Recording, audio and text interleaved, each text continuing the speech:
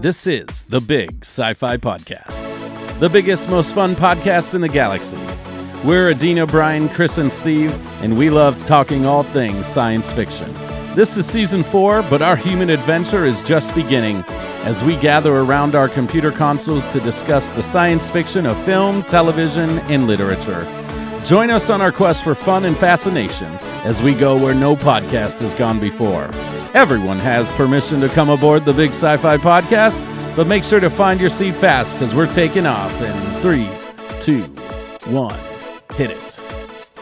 This podcast is a part of the Trek Geeks Network. Greetings, star travelers and bookworms, and welcome to another episode of the Big Sci-Fi Podcast. Get ready to crack open the library as we dive into the rich, amazing world of the Star Trek Litverse. Now, joining us on this journey today are two amazing Trek novel writers, Dayton Ward and Keith DeCandido. If you are a fan of Trek Lit, you've probably come across at least some of their work because each of them has a boatload of novels and other stories to their names. And to prep for this episode, I actually started reading a few. I'm in the middle of Moments Asunder by Dayton Ward, this one. And that's a hell of a way to start. Wow. That's one of the things I want to talk about is how do people, if they haven't, how do they get started? And Articles of Federation. Yeah, by Keith. And I'm going to say I did not, just because of my life, I just didn't have time to finish them, but I read pretty, voraciously, so I will. I also got others. I got Have Tech Will Travel, this one that has some stories in it. Yeah, and they're and I would say these are very different books. You guys have very different styles, which is awesome. So I really do want to jump right into it and say, Dayton, Keith, welcome. Thank you. Yep, thanks for having us. Yeah, we're really. I should say my last name. My last name is pronounced DeCandido, not DeCandido. Oh, have I been doing that wrong? I'm sorry. Yep. The woman so is everybody else. This is my life is correcting people's. No. It's my life go ahead. too. Yes, that's Adina's life. I'm my sure you life. know anything about that, Ms. Mignogna. Yep, and that's what we will do. And I say no, it's Mignona, and they're saying Mignona.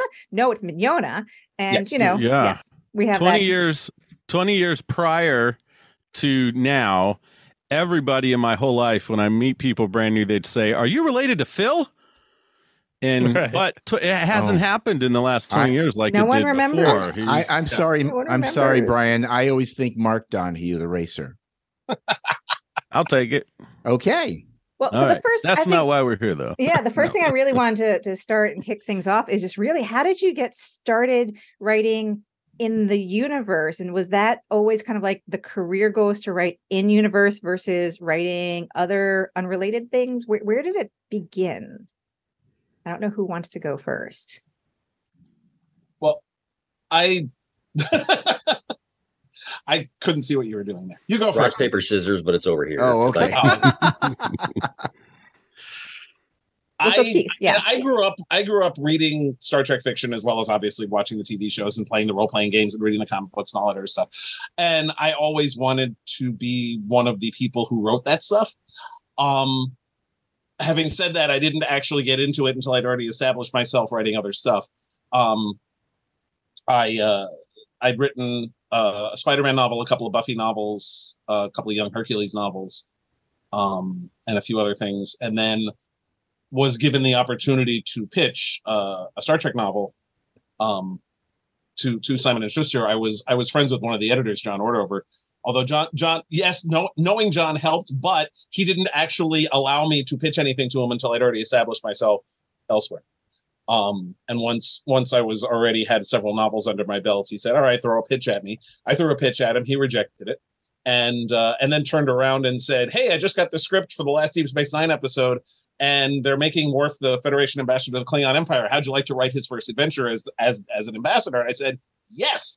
So that's how my first novel came about, and everything sort of snowballed from there. So when they give you something like that and give you that opportunity, so are they giving you other guidance? Do you get some other kind of Bible or things to stick with, or are you on your own to research? Or there are Bibles for each of the TV shows, but they're functionally useless. Unless you are writing one of the first 6 episodes of the TV show, after which they become horribly out of date.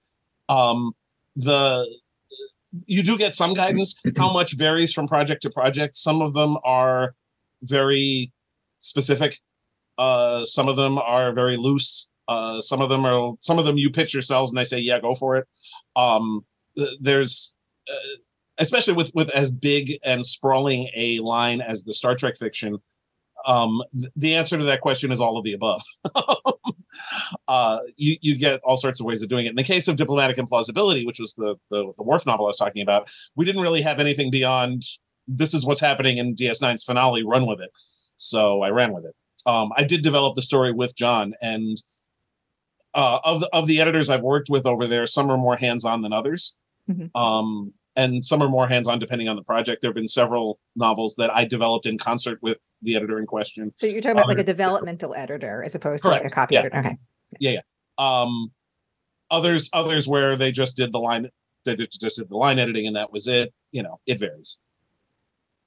Cool. Dayton, how did you get involved? Not at all like Keith. I had no aspirations of being a novel writer of any kind. I read a lot of them. I read all the Trek stuff that came out when I was a kid and was reading a lot of Pocket's output at the time. I entered their first Strange New Worlds writing contest for short stories for unpublished writers, kind of on a dare from someone. And they picked my story as one of the ones that won that first year.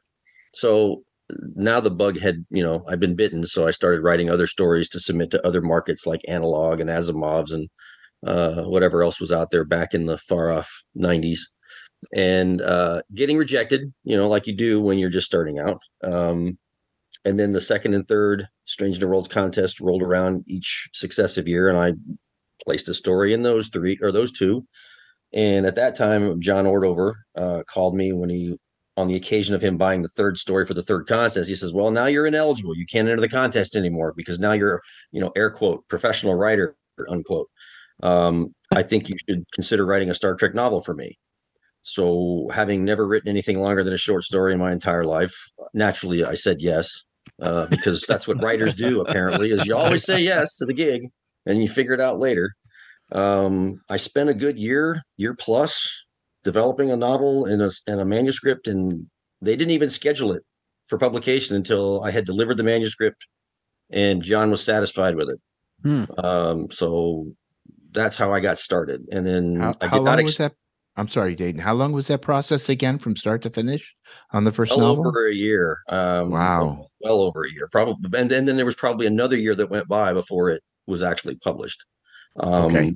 So I was finishing it when the SCE novella series was ramping up, and Keith had written one of the first three. And Kevin, my eventual writing partner, and I, Kevin Dillmore, were tapped to write a couple of those early on in the series. Those actually came out a year before the novel that I had written, just because that's the way things work in publishing. And that started the hellish trip that I've been on since then. You say that like you don't like it. There are days. There are always days. Yeah. No matter what you do. Yeah, Mama said there'll be days like this, and I think that's probably true with any profession, of course. Yes. So you both have mentioned collaboration. Do you like working collaboratively with another author? Or do you prefer to work totally alone, or do you get great satisfaction of bouncing ideas off someone else? What do you prefer? You want me to take that one? Yeah, you go first. Okay. I've had a very positive and rewarding collaborative experience with my partner, Kevin Dillmore, for now it's over 20 years. Thank you for that reminder of my mortality.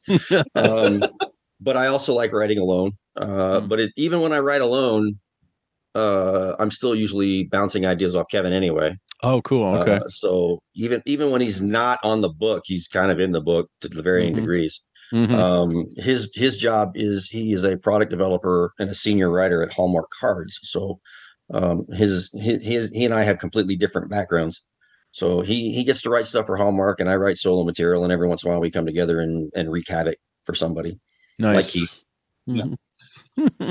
Yeah, the one of the joys of working in a shared world or a tie-in world that's very cohesive, like what the Star Trek novels have been a lot of the time, And particularly with the Starfleet Corps of Engineers series that Dave mentioned, that ran from 2000 until 2007. And I was the editor in charge of that. Yes, and I wrote a lot for it, as did Dayton and Kevin. And plus, like some of the miniseries we've done, like the A Time 2 series in 2004, all the way through to the Coda trilogy that Adina's started reading.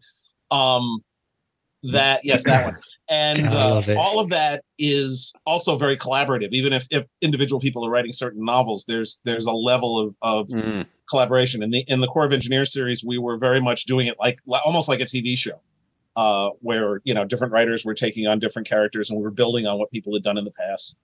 The A Time 2 series, especially, that was so much fun. That was basically bridging the gap between Insurrection and Nemesis. What the Enterprise E was doing, particularly in the year leading up to Star Trek Nemesis.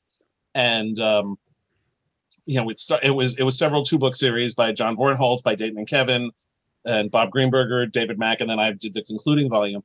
And it was great working together on that.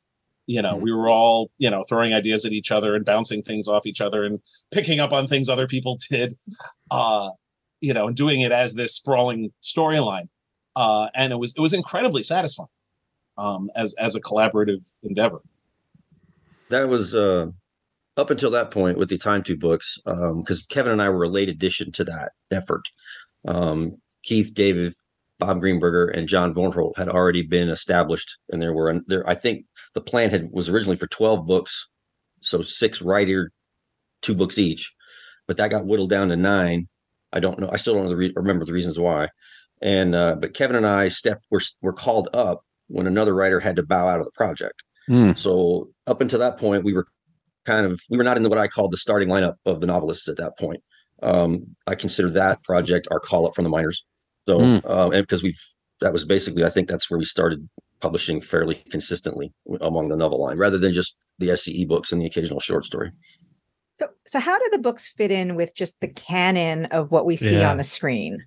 Thank you, Adina. That was my question. You got me to it. What's really bugging me is because and for anyone who doesn't want the book spoiled, pause here, go read the first book of Coda, and then come back in a few minutes. So, because I'm gonna say what's really bothering me is in it's this a short book, only a few minutes. Well, yeah, it's only a few minutes. Oh, you mean okay? No, but I guess what I'm saying is in this book, Crusher and Picard have a kid. Yep. Which I love. I love that. I just bugged me that it wasn't used. The novel line, first of all, the only thing that is canonical, and that's a phrase I hope I would. That's a word I really could live my entire life without ever hearing ever again. And I would. Sorry, it's not your fault. The obsession over obsessing over what's real in a fictional construct has gotten completely out of hand. What is canonical? What is the stuff that other people who write Star Trek have to pay attention to is what's on screen. The tie-in material has to be consistent with it, but stuff will happen on screen that will contradict it at some point, which is inevitable. Novels reach less than 10%, often less than 1% of the audience for a TV show or a movie. That's a good point. Yeah. So it's like, to use another space opera franchise that begins with the word star as an example, J.J. Abrams was not going to force his $1 billion movie to be consistent with a series of novels that, a few thousand people had read. So, of course, those novels were going to get sent into the cornfield once The Force Awakens happened. In the case of the Star Trek fiction, from basically from the turn of the millennium onward, the focus of on-screen Star Trek was the 22nd century and the 23rd century. You had Enterprise, then you had the bad robot movies, and then you had Discovery. So for the first 20 years of the new millennium, nobody was really doing anything on screen with the 24th century and beyond. So the novels were free to do whatever the hell we wanted. And we did. We did things like have Picard and Crusher get married and have a kid. They did Adventures with Riker on the Titan and such, which lasted right up until January of 2020 when Star Trek Picard debuted. At which point, it all got out the window. Yeah. So now, which has happened before. I'm sorry. Let me just finish the rant. This has happened before. The opening scene of Star Trek: The Motion Picture negated James Blish's Spock Must Die novel. Mm-hmm. The movie First Contact overwrote Judith and Garfield Stevens novel Federation. I hadn't thought of that. Yeah, but it doesn't change. People still consider Federation to be one of the top 10 Star Trek novels ever written. The fact that it's inconsistent with First Contact is irrelevant. First Contact is still considered one of the better movies. It's not worth stressing over what's real in a fictional construct. Like I said, the tie-in fiction came up with 843 different reasons for the difference between the bumpy-headed Klingons and the smooth-headed Klingons. All of which was then overwritten by Enterprise when they finally decided to explain. And I'm not fanatical about canon, but it's like major things like that, right? That Picard and Crusher have this kid Renee, and now once we see Picard on the screen, they have this other kid that Picard didn't know about. Just the big stuff like that. But I guess my question then is, at the time that this was written, which was obviously before the Picard series came out, when you're making a major-ish decision, and I feel like Picard and Crusher, I feel like that should be a major-ish decision.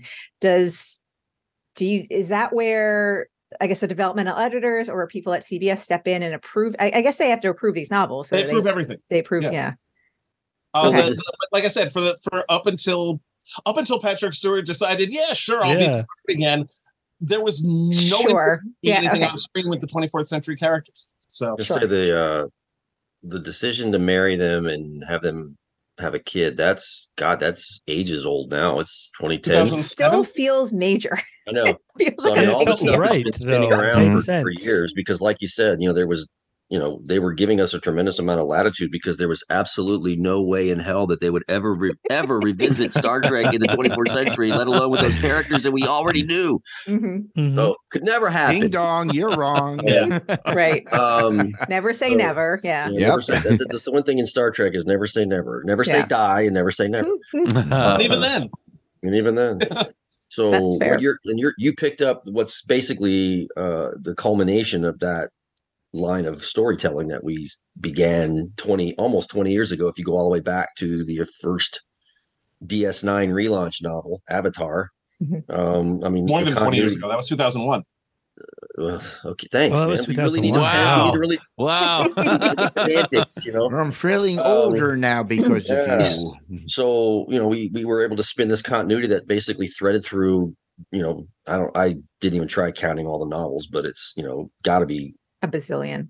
Yes. I tried counting. It was a bazillion. When you count the ebooks and short stories and everything else, it's a bazillion. And multiple authors across all those years, and it's all gone with literally a line of dialogue. So right. But that's the job. We knew it was dangerous when we took it. So this always happens with tie-in fiction. I wrote a Farscape novel which took place, in the middle of the show's second season. And there was one line of dialogue that negated my entire story later in the fourth season of the show. Yeah. Is it frustrating, or are you used to it, or can you shrug it off? Part of the job. Okay. So fair. Like I said, I don't stress about what's real in a fictional construct, Okay, fair. That's fair. Okay. So not Captain Picard. Patrick Stewart comes on stage. He's like, "I'm back." Was there any we're gonna have to have a meeting and figure out how we're going to address the new canon? He's still on stage and I'm already emailing people like we have a problem. Oh man! So that was the fall of 2019. I forget. I was there. 2020. I think it was 2018. It was 2018 because it was fall of 2019. We had just finished construction of the house, and I remember sitting in my old office in when he was announcing that. So yes, 2018. I remember it was a good day. I bought my car, was on a date, was going well, and then Patrick Stewart's like, "Oh, I'm back," and I'm like, "This day can't get any better." It's like the best day. Yeah.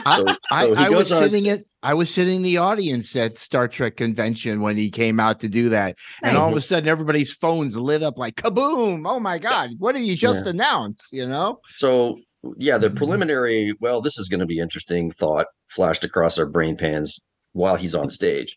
Once they stood up a writer's room and they started developing the concepts for the show, by this point, I was working as a consultant to Paramount Global on the consumer product side. So I was seeing the scripts for Discovery and the other shows that were in development.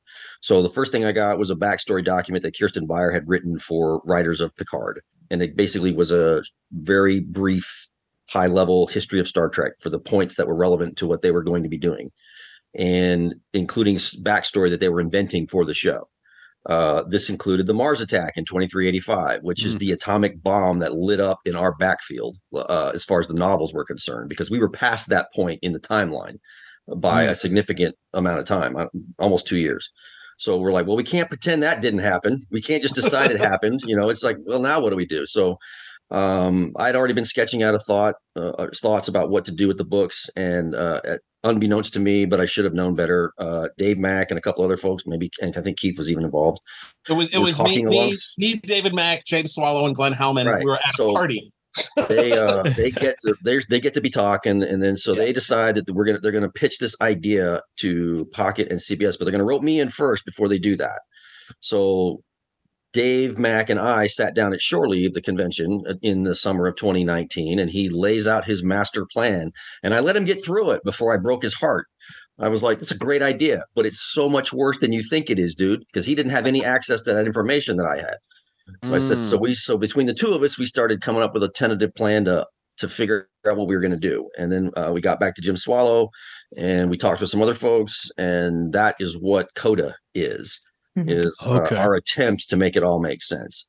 And since you're reading it, I'm not going to engage in any spoilers. Yeah, no, I'm this far into it. I'm not that into the first of 3 books. So yeah, well, because I had started with Articles of Federation. I got this far, and I was like, oh wait, I got to read at least some of Dayton's book before today. So that's when I picked this one up. And there's so many other things to read. And I'm very curious about this line of books too, that the Hidden Universe travel guides. So I'm holding up Star Trek Vulcan.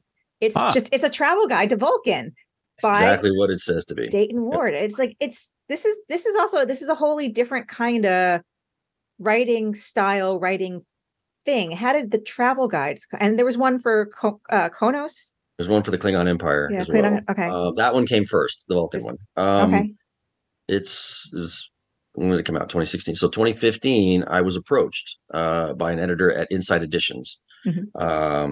They had pitched this idea to CBS or Paramount Global, but back then it was CBS Consumer Products. And they said, we want to do this travel guide. We need somebody who can write in a strong in-world voice.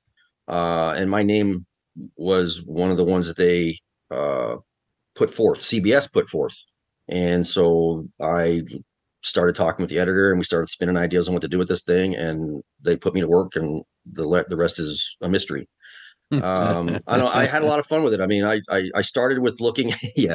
I started with everything we knew about Vulcan. The different points of interest in historical places and other known locations. And once I had those 6, I filled out the rest of the book, with stuff I made up, stuff I interpreted from other sources, like the role-playing game materials and some of the novels.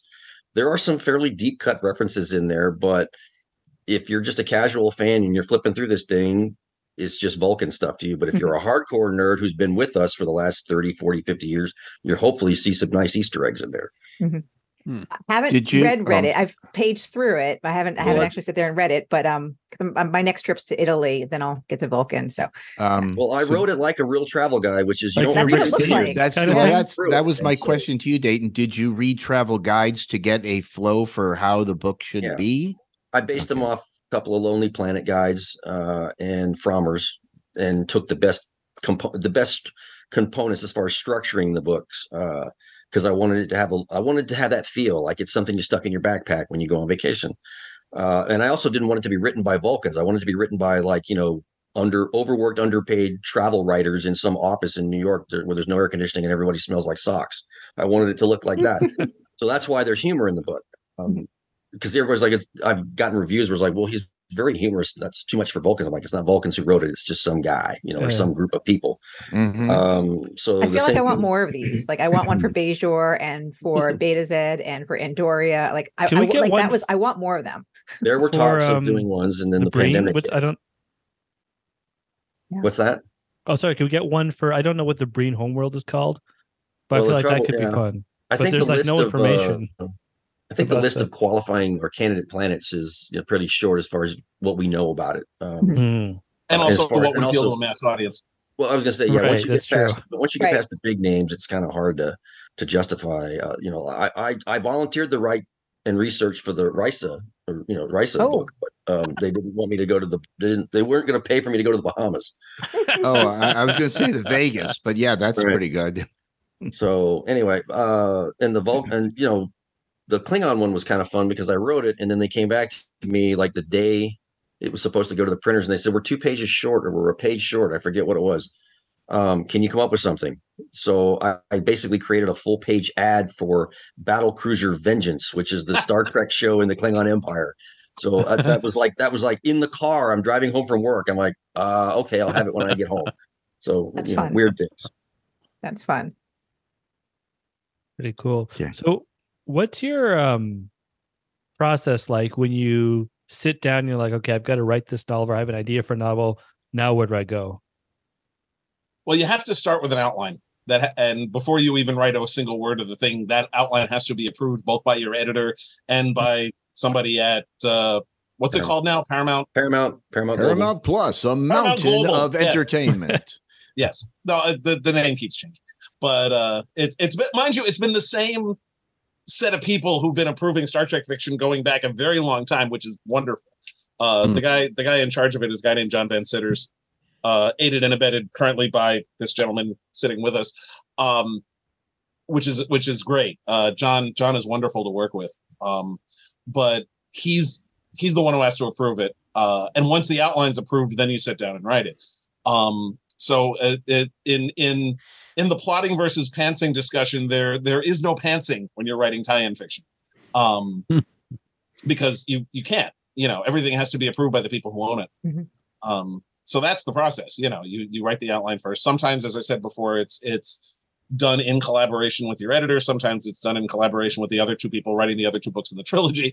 That will vary, and everybody has a different style of doing the outline. Mine tends to be, I don't know, 8 or 9 pages. Oh, wow.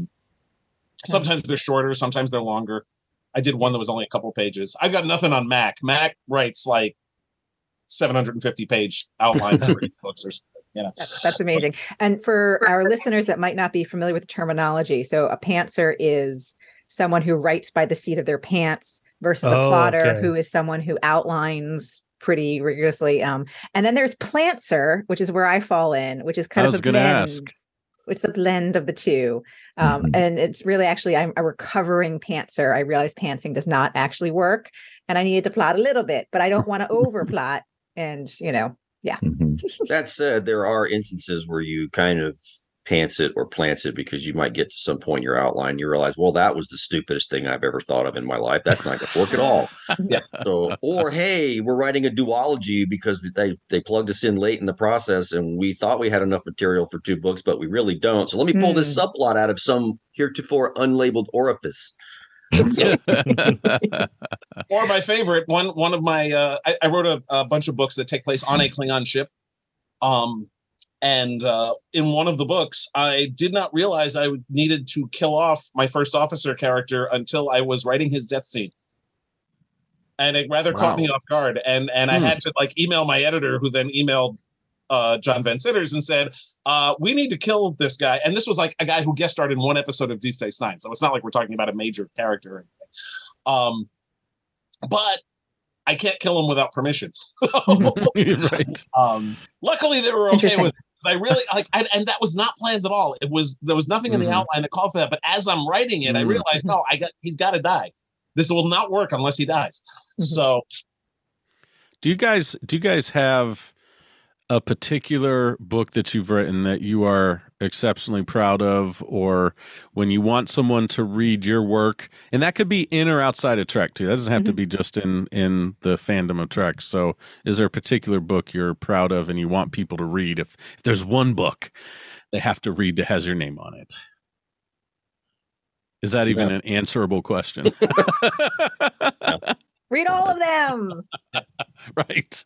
Which one of your children do you want to introduce to people? Kind of like you're saying, Yeah, which one? Oh, that's even tougher. Well, it's the equivalent. I mean, for me, two of the books I'm proudest of are both Star Trek books, as it happens. One is the one Adina is reading, Articles of the Federation, and part of why I'm so pleased with that book is that I basically created the Federation government, more or less, because we'd never seen it on screen. I want to ask about that. Yeah, well, we're going to circle back to that in a minute.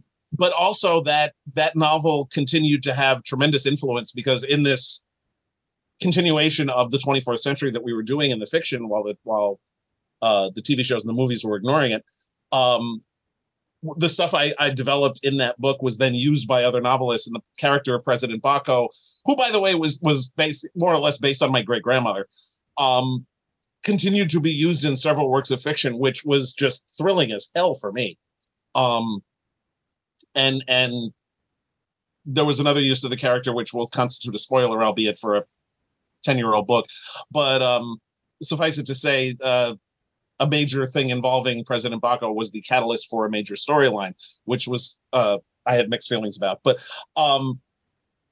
that just the fact that it continued to have that level, I figured it would be a one and done thing. That maybe there might be an occasional reference to President Baco after that, but she wound up becoming a major supporting character in the fiction, which was wonderful. The other is a novel called The Art of the Impossible. Oh, yeah. Which is a novel that covers about 18 years of history. It's part of a series we did called The Lost Era, which is books that take place between Kirk's death at the beginning of Generations and the launch of the Enterprise D in Encounter at Farpoint. There's about 70 years of time there that's mostly unexplored. And I'm just really proud of how that book came out. It's this big, sprawling political epic involving the Klingons and the Cardassians. And I'm just really proud of it. So before we leave this book for a second, because I do want to ask, because what's amazing to me is, as I'm reading Articles of Federation, is because, you have the president of the Federation, and the Federation is pretty expansive. There's a bazillion worlds and races. How the heck are you keeping track of, what is your process for keeping track of all of this? I spreadsheets mostly. Okay, that's fair. But is that is that what you're doing? Because there's a lot to keep track of. Yeah, no, I have a bunch of lists of different, characters and worlds and stuff, and which I was consulting regularly when I was writing the book. Okay. Of people in different positions, almost a dramatis personae, which I probably should have had one in the book itself. Well, I have had a couple times to go back and be like, is that the same name as I saw a couple pages ago, and everything, just to make sure that, especially if I'm reading a chapter here and then a few days later, a chapter here, it's like, I just got to go back and refresh myself, but it's very impressive. Thank you. Cool. Okay. So Dayton, what was your favorite? It's hard to say, because I generally don't like anything I write. So, I mean, I don't get that attached to it or wrapped around the axle about it. I figure that keeps me humble, but if I had to pick a couple as far as introducing someone to my writing, they're both Star Trek novels. One is it's a TOS novel called From History's Shadow, where I combine elements of Trek history with real world history, specifically areas dealing with UFO conspiracy theories and the space program and the Cold War. And then, of course, Star Trek plot points from Enterprise and DS9. So we start with the Roswell landing, which, of course, in the Star Trek world, that was the Ferengi. Mm-hmm. And then it proceeds forward. Right. So, we have the genesis of Project Blue Book and Majestic 12 and all the UFO stuff that came later as far as the conspiracy people. And then I mix in elements of Enterprise. So like Mistral, the Vulcan who stayed behind in the Carbon Creek episode. Mm-hmm. It was Gary Seven and the Aegis people from Assignment Earth. They're in there because why not? And it was a passion project that I had pitched a couple of times to different editors, and they both, said no. And then finally, an editor took pity on me and let me write it. I thought I got it out of my system, and then they came back and said, that one did pretty well. You got another one of those in you? And that became it was the start of a trilogy I really never intended to write. So can you give me the name of that book again? Called From History's Shadow. It's an original series novel, and the cover is fun because it looks like the Men in Black and some little flying saucers on the front. which is as close as I could get them to go with my idea of making it look like a pulp science fiction novel from the 50s. You mentioned Ferengi for a minute. That would be another good travel guide. Is the Ferengi? What is it? Ferenginar? The Ferengi homeworld. Okay. That was a little aside. Bring an umbrella. I have a list of planets that I thought. I even pitched an idea where I could combine 3 or 4 planets. Even just to. Oh yeah. But, all things in time. I guess I've learned to never say never when it comes to this sort of thing. So I guess that's a good one to start people on. Cool. I think I'll buy it. Mystery Shadow is possibly my favorite book of yours, just because I just love the way you tied everything together. The not just the stuff you mentioned, but also Captain Christopher and From Tomorrow's Yesterday and you deal with him too. That's awesome. Yep. I got to read that now. I referenced a lot of UFO books that were written in the 50s. Not a lot. I probably had close to a dozen I looked at over the course of a year. Books that were written during the 50s and the 60s when the UFO, scare or craze was at its height, I think.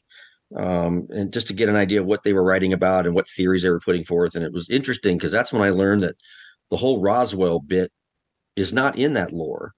It's not in the 50s and the 60s. It's something that came later. It's something that kind of like inserted back into that mythology. Damn it, X-Files. So, right. And what's pretty amazing is in real world 1940s and 1950s, I love to tell people about this, or remind them how little we knew about the moon and Mars. In the 40s and 50s, we did not have up close high res pictures of the moon. We didn't really know if we could land on it. We didn't know if we could get to it. There's so much information that we take for granted now that we did not have at that time. Oh yeah. It might actually have been made of cheese. Yes. Ooh, Gouda. Yep. Yum. Yep. Gouda, huh? Okay. Whatever. So circling up back to the process, your process a little bit. So how much time do you guys spend writing, and how much is it doing the outlines versus just hardcore writing? Do you do any self-editing along the way? What's your writing process like? The amount of time I spend on it is the amount of time they've given me to write it. Okay. Fair. And then sometimes a little more. Sometimes a little less. Yeah. Well, what is that usually? I mean, what is that typically? I don't know what Keith does, but I mean, I write an outline, and it might take a month to get it written and reviewed and revised and then approved by the studio. At that point, I typically get 3 to 4 months to write the manuscript. It depends. I mean, it's been as little as 3. It's been as much as 5 or 6. But the sweet spot seems to be about 4 months, and that's kind of a holdover from when I was working full time while writing. My editor took pity on me, and so I mean, back in those days, I would write in the evening and on the weekends after working at my day job, and now I write. I try to write 4 or 5 hours a day at minimum. If I get on a roll, then it's more. If I'm having, writer crises, then it might be less. And then I have to make up that time somewhere. But once they lock you in, it's hard to move that needle if you are running into trouble, because there's a whole production train that's, moving alongside you while you're working. So if you screw up, you upset the apple cart, and every other analogy I can come up with. You put a lot of people, you twist a lot of people's intestines when you're late with your manuscript. So. Particularly if it's part of a series or part of something that's already been scheduled or tying into a particular event or something. Actually, it was funny because I was actually writing when I was writing A Time for Peace, the last book in the Attention series. I was actually writing it at the same time that Dave Mack was writing the book prior to it. Wow. Mind you, we were having lunch every week and comparing notes and stuff. So we it was kind of like Coda. We were writing all 3 books simultaneously. Mm-hmm. Yeah. And there's a lot of back and forth and spreadsheets and crying and drinking and yelling and, plotting of murders and things. Are you working on one project at a time yourself, or you got multiple projects at any given time? One project at a time. How quaint. No. Yes. No. I've got 12 different things happening right now. Oh, wow. Cool. Nice. Boy. At various stages. So, I mean, some of them are just me sitting around waiting for an editor to, get back to me on a proposal. In one case, it's waiting for a contract to finally materialize. I'm working on a comic script. I've got 3 short stories that I need to write, 2 of which are Star Trek. I'm sorry, 4 short stories I need to write, 2 of which are Star Trek. And a bunch, other things. One thing I'm waiting for edits back on, so that's like it's very much like juggling eggs. You're gonna drop one, yeah, because you're still working also on the Enterprise rewatch, which I love, by the way. Yes. I've also I've got at least 2 articles a week for Tor.com. There's my Enterprise rewatch, and I'm reviewing the new shows as they come out. The worst was July because I was reviewing the new episodes of Strange New Worlds as they came out, and I had gotten months ago they said I was going to review Secret Invasion. We did not know until shortly before it happened that both Secret Invasion and Strange New Worlds were going to be running at the same time. So that was fun. Of course, and now this conversation has reminded me that I have to write a short or an article before I go to bed tonight that I forgot about. But hey, thanks everybody. Appreciate the help. We're here for you. No problem. Anytime. We can help you write. We can brainstorm right here. We can help you write. Well, unfortunately, I have to actually write my review of this week's Lower Decks, which is going live tomorrow. I have to say, Yeah. I agree with Chris. You on the Vulcan. Like just a quick rant, but on the whole thing where it's like Vulcans were always kind of a little bit jerky.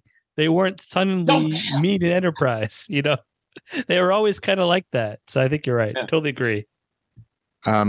Quick question. I don't mean to imply, but do you often get any type of mail from your readers that go, "No, Keith, I'm sorry, Dayton, you're wrong. In this page, this blah, blah." You ever get those types of responses? Sure. Yeah. And how do you respond to them? I don't. I've got a voodoo doll collection. Okay, good. Ow, sorry. That explains a lot, Steve, doesn't it?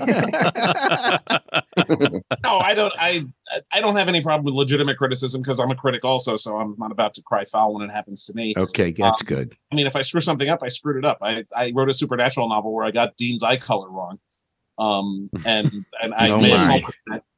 And in my next supernatural book, I had somebody in the book get Dean's eye color wrong, with Dean saying, "How could they pop with the same wrong color?" and saying, "God, what kind of idiot would think I would have that eye color?" So I figured, I got a piece of email about 4 or 5 months ago from somebody who'd read one of our SCE ebooks, and they were complaining that because our storyline has our 24th century crew of engineers stumbling across the Defiant from the original show in the Tholian Web episode.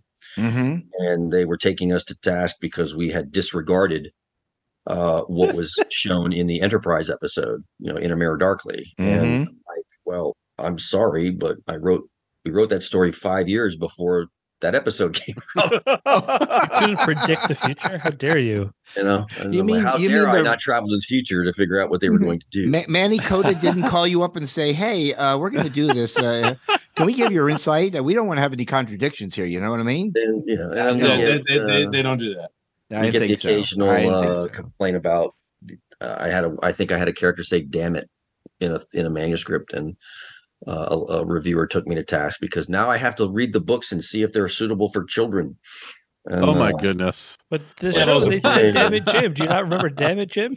Like, if you never heard me talk, Star Trek 4. Hello. Yeah, right. You were trying to have your kids Discovery, salty language. So you know what? I guess for me, I'm one of these Star Trek novel fans. I just love that there's extra material, and especially when you talk about the drought we had with no new shows for so many years, like having the novels was invaluable. And even if I came across something, I kind of like have a, I'm just glad I'm reading something Star Trek. You know, I'm not one of those, you know, oh, this has to be this, and oh, they said this and that and the other thing. So I'm just very grateful for guys like you that are putting out this extra material for us fans to enjoy and read. So I just want to say thank you for that. And maybe there are some fans that need to chill out a little bit, for crying out loud, and just be glad they have something to read and just take it for the fun it's supposed to be. You know, just enjoy it. It's supposed to be fun. I try to. It's fun for us. It's fun for us. I didn't know that. Nobody told me. It's work for you, but fun for us. Yes. Oh no, it's both. I mean, I've been watching. I have literally been watching Star Trek since birth. Yeah.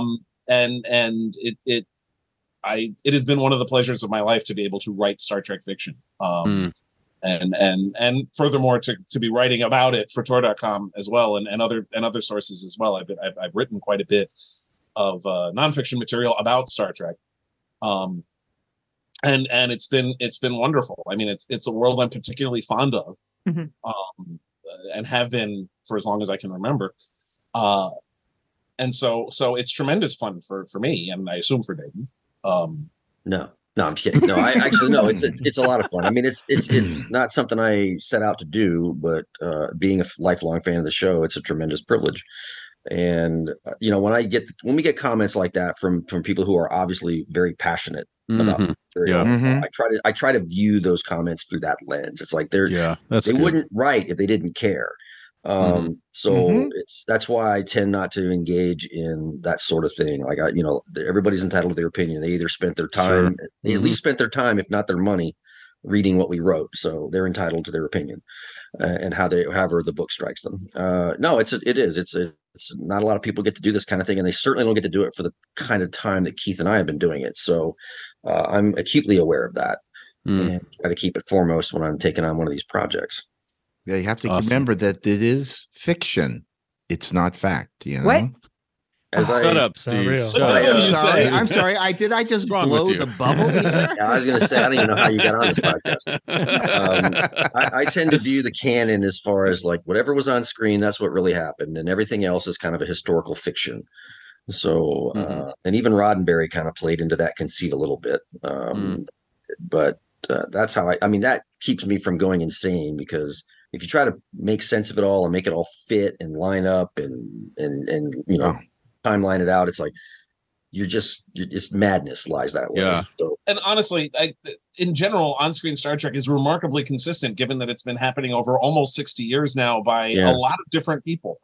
Yeah, I mean, by and large, it works. I mean, I tend to, you know, it's like as long as they hit the high points, it's not quite as overt as like the Marvel sliding time scale or anything like that. It's like, I mean, most of the high points, the big events that we all remember, are fairly consistent as far as when they're portrayed or how they're portrayed. You know, little things here and there slip, but that's what happens when you have a property like this that's been around this long.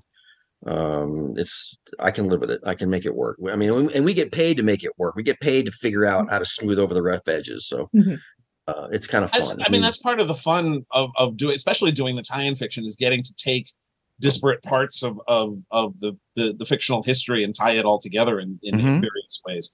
You know, using different elements. You know, I mentioned the Lost Era series. One of the fun things in that was to take stuff, you know, extrapolate stuff that happened in the TOS movies and what happened afterward, and, you know, backfill some stuff that we learned about in the various 24th century shows, and try to sort of, you know, weave a little tapestry of what happened in those 7 decades, and or getting to do stuff like the Corps of Engineers, like the Vanguard series that Dayton and Kevin and David Mack did. That there was sort of a parallel TOS storyline of stuff that was going on elsewhere in the Federation. You know, there was a Stargazer series that chronicled some of Picard's early adventures on his first command. There was a Titan series. I did books on a Klingon ship, you know, Peter David's New Frontier series. Just the opportunity to do other little explorations of the Star Trek universe is part of the fun. There was also, for that matter, one of Dayton's Discovery books was one that tied together Discovery with Kirk's backstory. The Tarsys 4. Right. Okay. With Kodos, the Executioner. Being able to do stuff like that, have Lorca and Giorgio being part of what happened, the Federation's response to that particular incident. That's part of the fun of this is taking all little pieces. And is it more enjoyable to write the characters that we know from the screen, or to make up your own characters, like some of the side characters or other characters that are in the novels that never show up on screen? Both. Okay. Yeah, both. Yeah. That's what I always worried about, is that like I feel like it would be hard to write someone else's character and keep the voice consistent.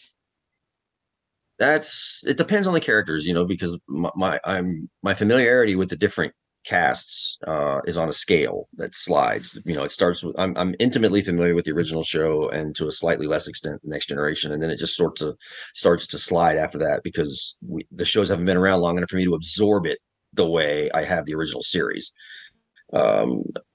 especially the newer shows. It'll be a while before we all figure that out. But writing in their voices is obviously one of our goals. So one of the nicest things that people can say is, I can hear William Shatner saying your lines. I can hear Leonard Nimoy saying your dialogue. So that's a tremendous compliment. It means I got it right. But at the same time, writing a new character in those situations gives us freedom that we would never have. But again, it's just the nature of tie-in work that you have a little bit of both there. And then we talked a lot about the novels. What about the short stories? Are those better, worse, more fun, more pressure? Light blink out on me there for a second. What was going on? Oh no! All the lights in the background are working perfectly. Mothership is calling me back, I think. That, or it's my 2-minute warning from my wife. I don't know what. It's different kind of writing. I come up with a short story idea, or I come up with an idea that I think might make a good book, but in reality, it makes a better short story. Or it's worth teasing out to become a novel. I don't know. I don't know that there's a flat answer to describe that. I like them both for different reasons. That's fair.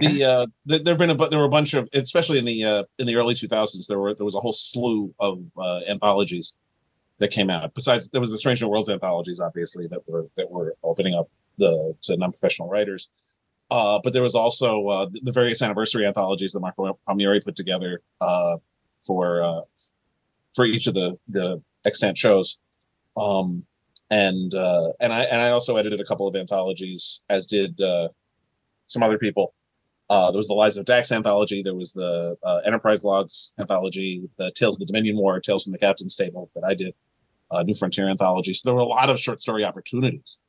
In particular, the Tales of the Dominion War anthology, which came out in 2004, that's still in print. We're still getting royalties on that damn thing. The for whatever reason that just really captured the zeitgeist. It's stories of basically what the rest of the Star Trek universe was doing during the Dominion War, and that has proven to be remarkably successful.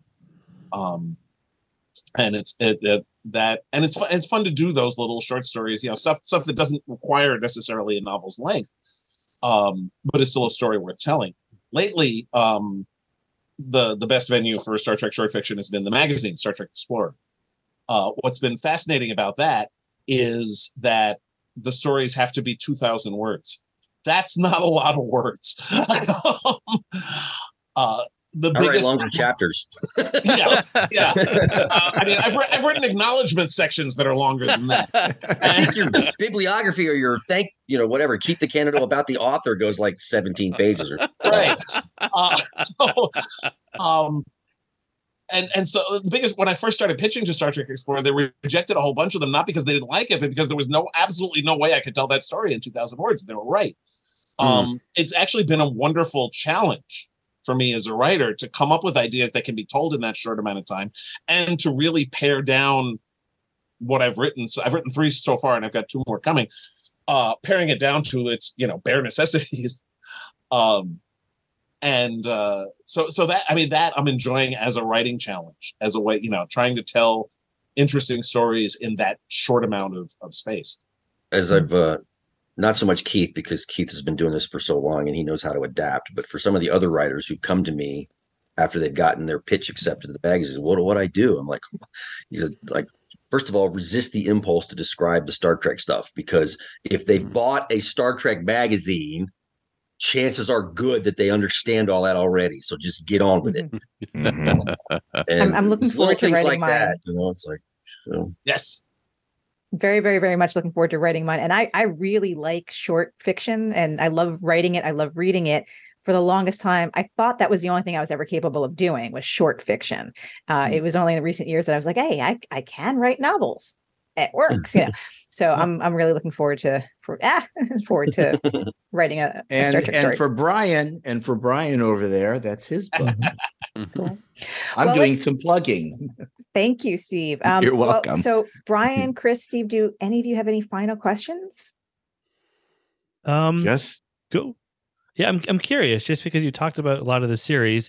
What's your go-to series when you're like, I'm in the mood for Trek, but what do you watch? The Orville. No, I'm kidding. It's pretty good. Like, I gotta say, not Galaxy Quest. Galaxy Quest. That's what I was gonna say. Galaxy Chris Quest. did ask series. He asked series, not movie. He said series. Okay. Yeah, that's true. But Orville, I'll give that. That's actually really well done. I'm an original series diehard fan, but I'll spin up Next Gen, or I'm really digging Strange New Worlds. It's so. But there's not enough of it yet that to prompt. I think I'll binge. We just got done with it. But as far as the legacy shows, Classic and Next Gen are my two tops. But DS9, it's neck and neck with DS9 and Next Gen, because I recently had to do a rewatch of several key episodes for a project to be named later.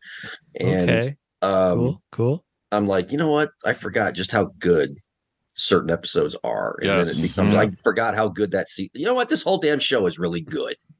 So,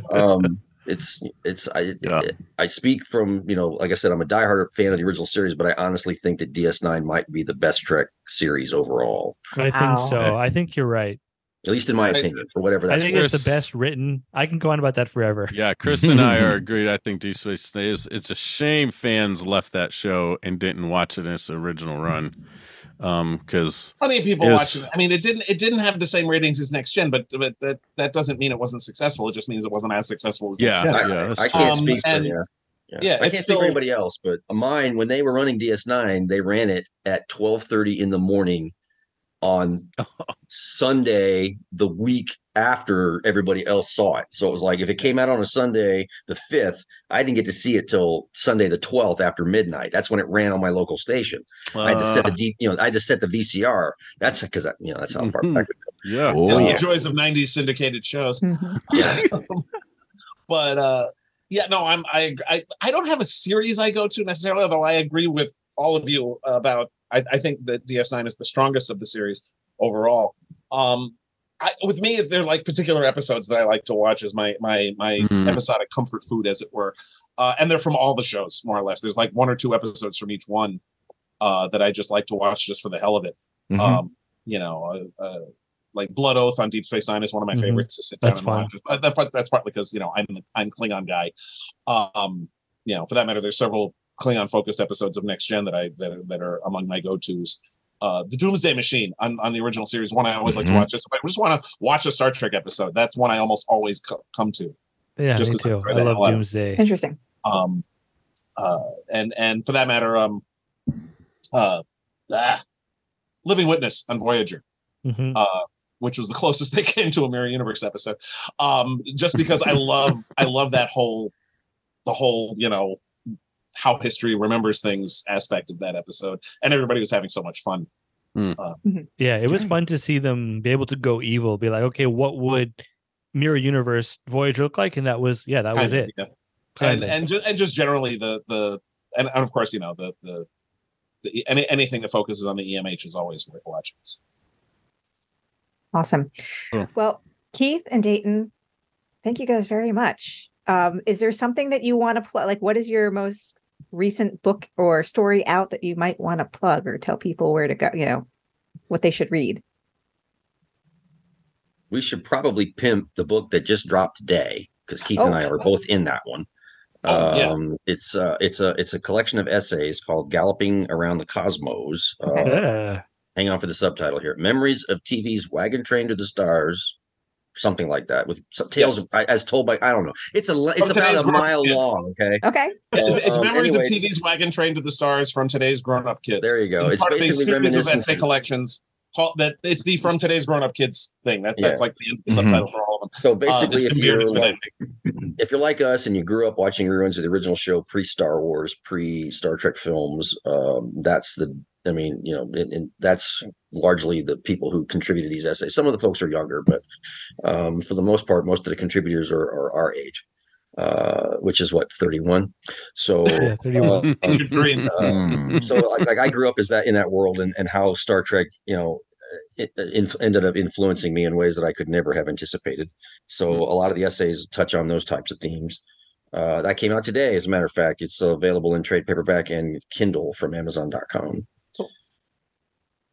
And I should mention also the latest issue of Star Trek Explorer has a story by me in it called The Callidian Kidnapping. That's the one with Ed Speleers on the cover. Awesome. Well, great. And, just like that, we have navigated the labyrinthine, I don't know how to pronounce that word either. The labyrinthine cosmos of the Star Trek litverse, all without a single encounter with the Borg or subspace anomaly. Woo-hoo! That's a win.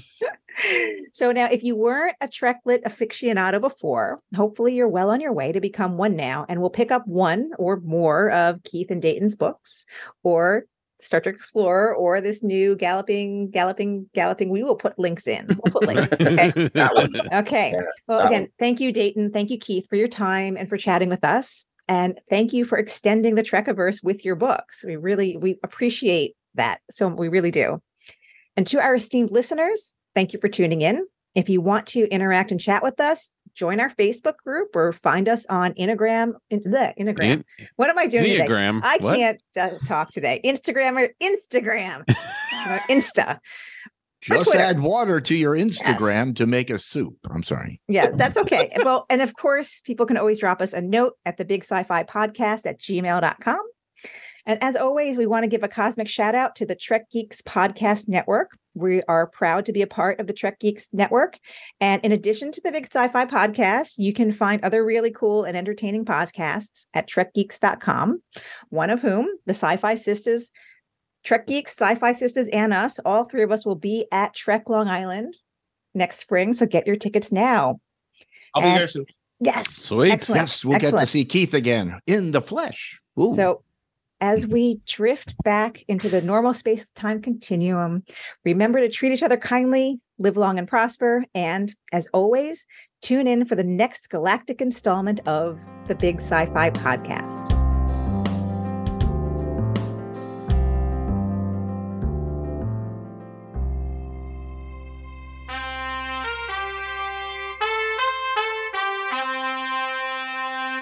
Coconut.